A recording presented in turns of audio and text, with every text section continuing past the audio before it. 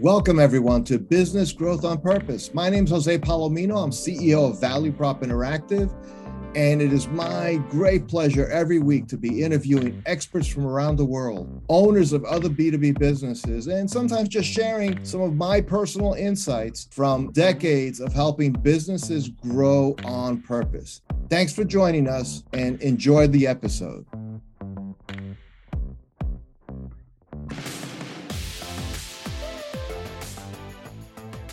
Hi, everybody. This is Jose Palomino, founder and CEO of Value Prop, and your host on Business Growth on Purpose.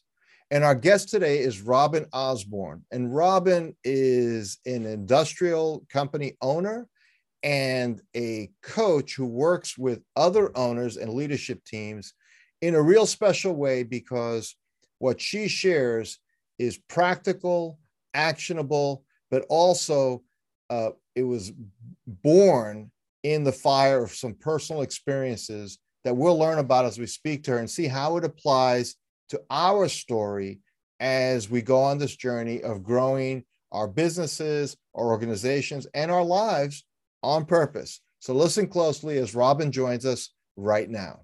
Welcome, Robin, to Business Growth on Purpose.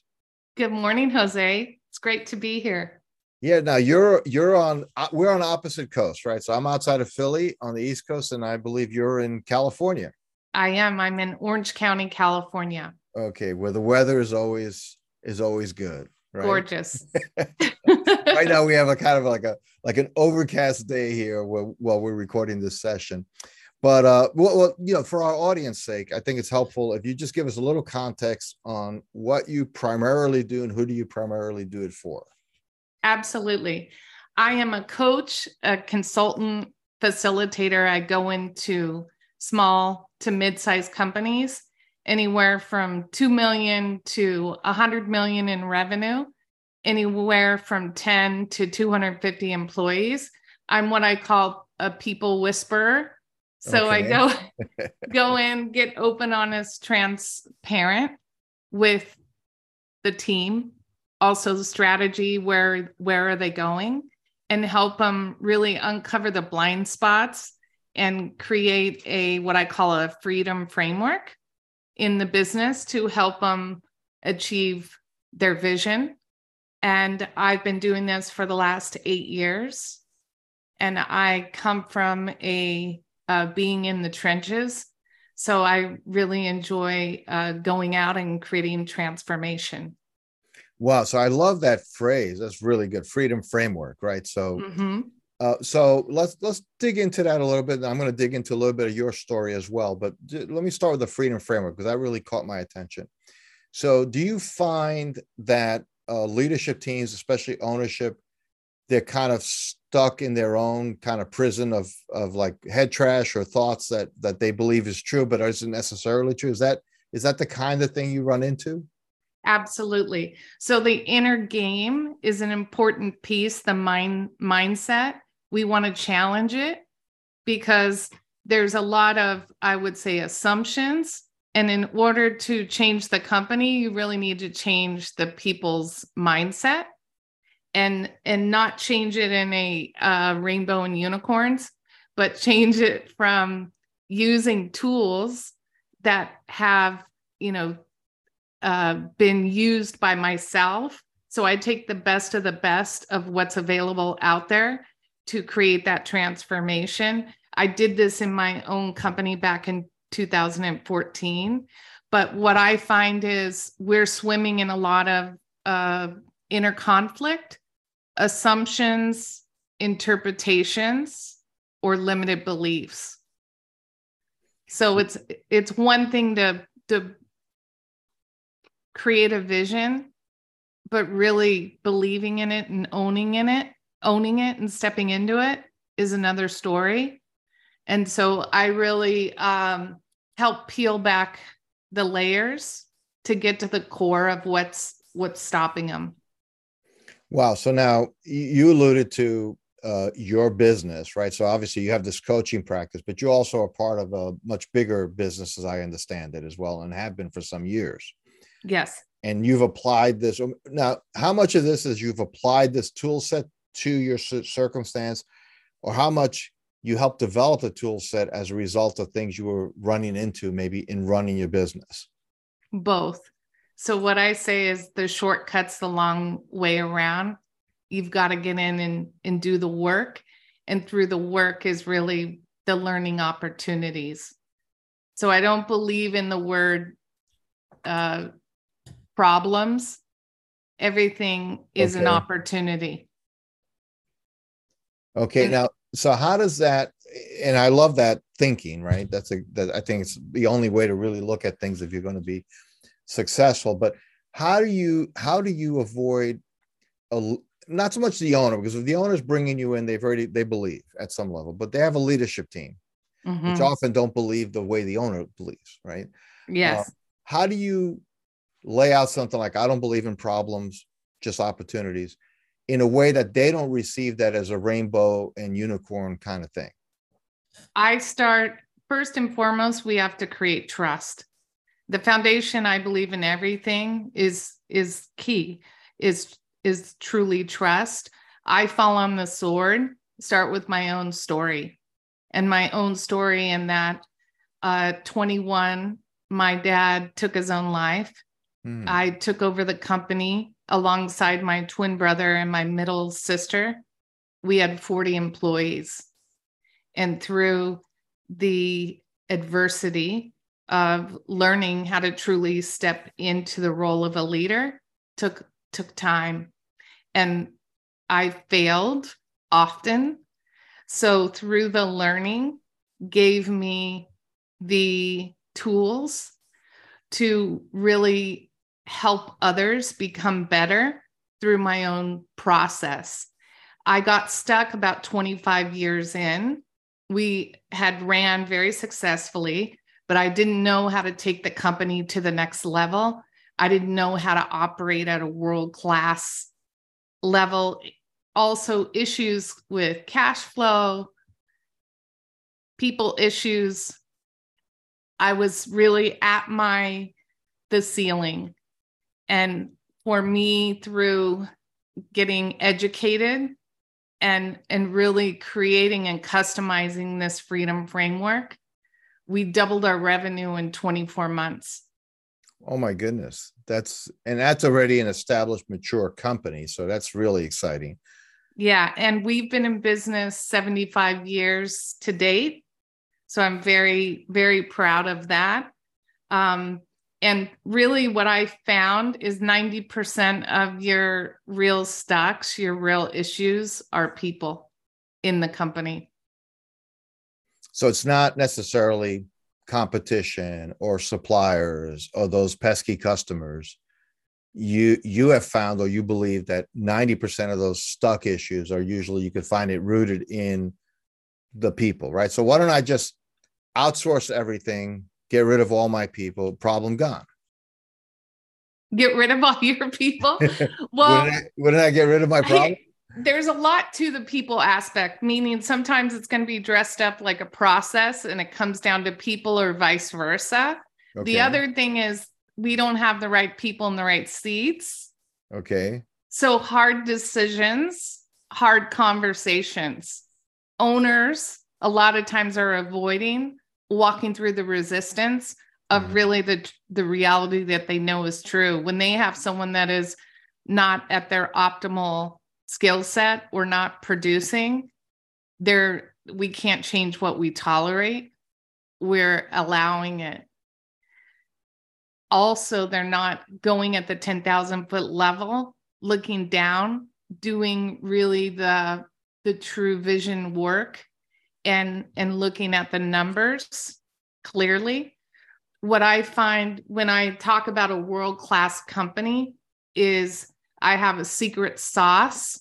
It's a software that helps you recognize the 6 key drivers in your business. So what I found through my own journey is revenue concentration is pivotal in that if you have a client that's 30% of your, I've seen more. It's scary. So I see, those are some of the blind spots through the journey that I've become aware of. And so when I say people is first and foremost starting with where they are. Mm-hmm. So in the secret sauce is what I call the you driver. And the you driver is, look, we're sick and tired of feeling exhausted from our company. We are, what are the 2 a.m. thoughts? When we look in the mirror, what is it that we're avoiding? So for me personally, I wasn't taking care of myself. I had an ego. I had an attitude. I had to really change the way that I was showing up. Mm. And once I created the awareness and started really showing up as a leader, looking in the mirror every day, that's when the company changed.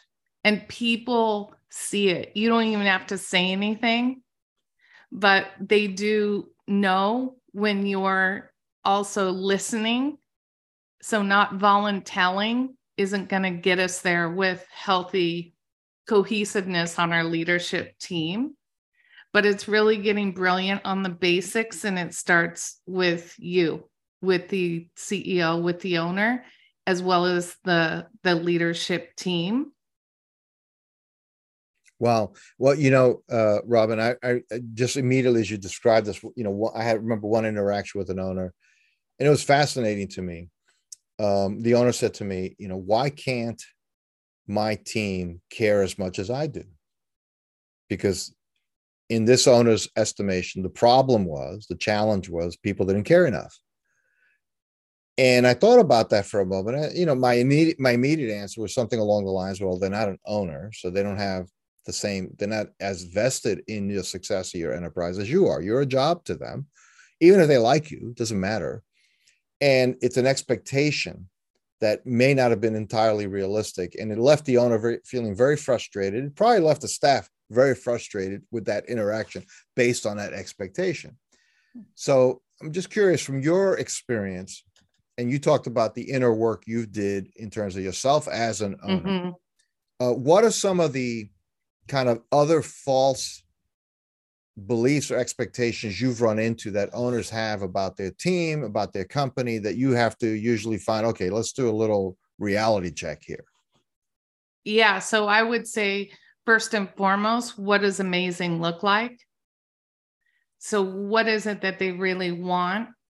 I also find that communication styles, they're not aware of their own way of engaging. So they're closed off to wanting it their way, but they're not asking open-ended questions to the team. So again, the frustration is extreme.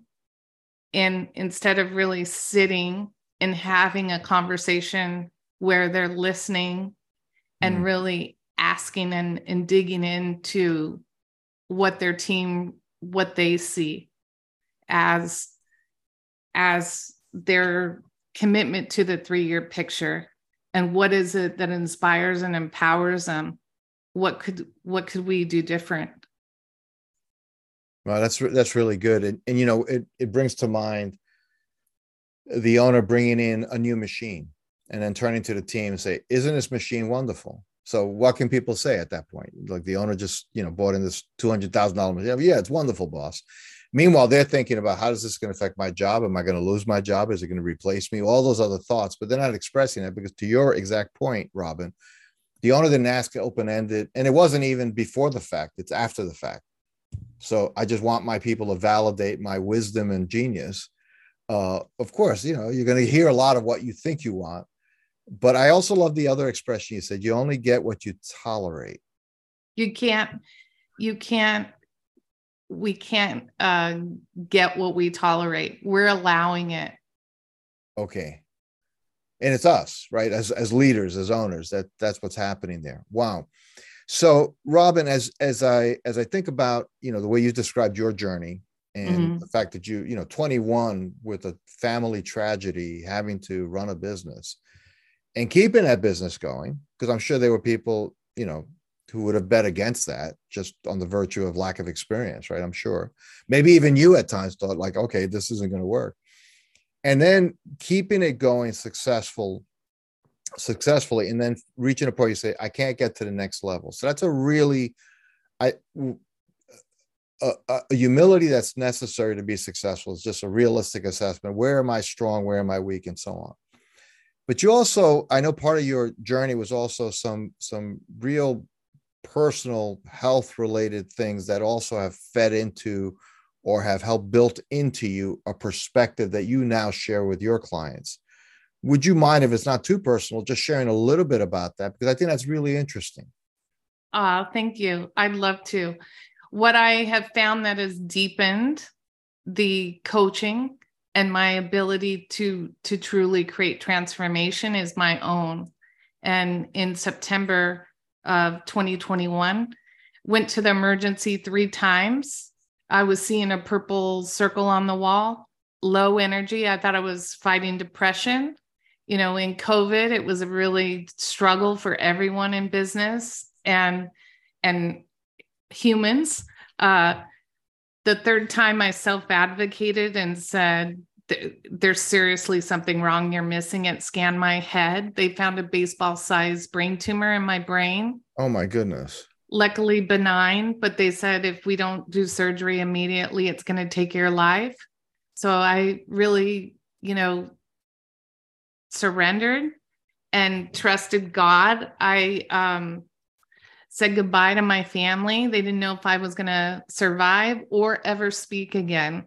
Oh my goodness. Because they had to go through the speech center. Mm-hmm. And I reflected back on my life and realized I had no regrets and I had no relationships that were on everything that I, really am passionate about.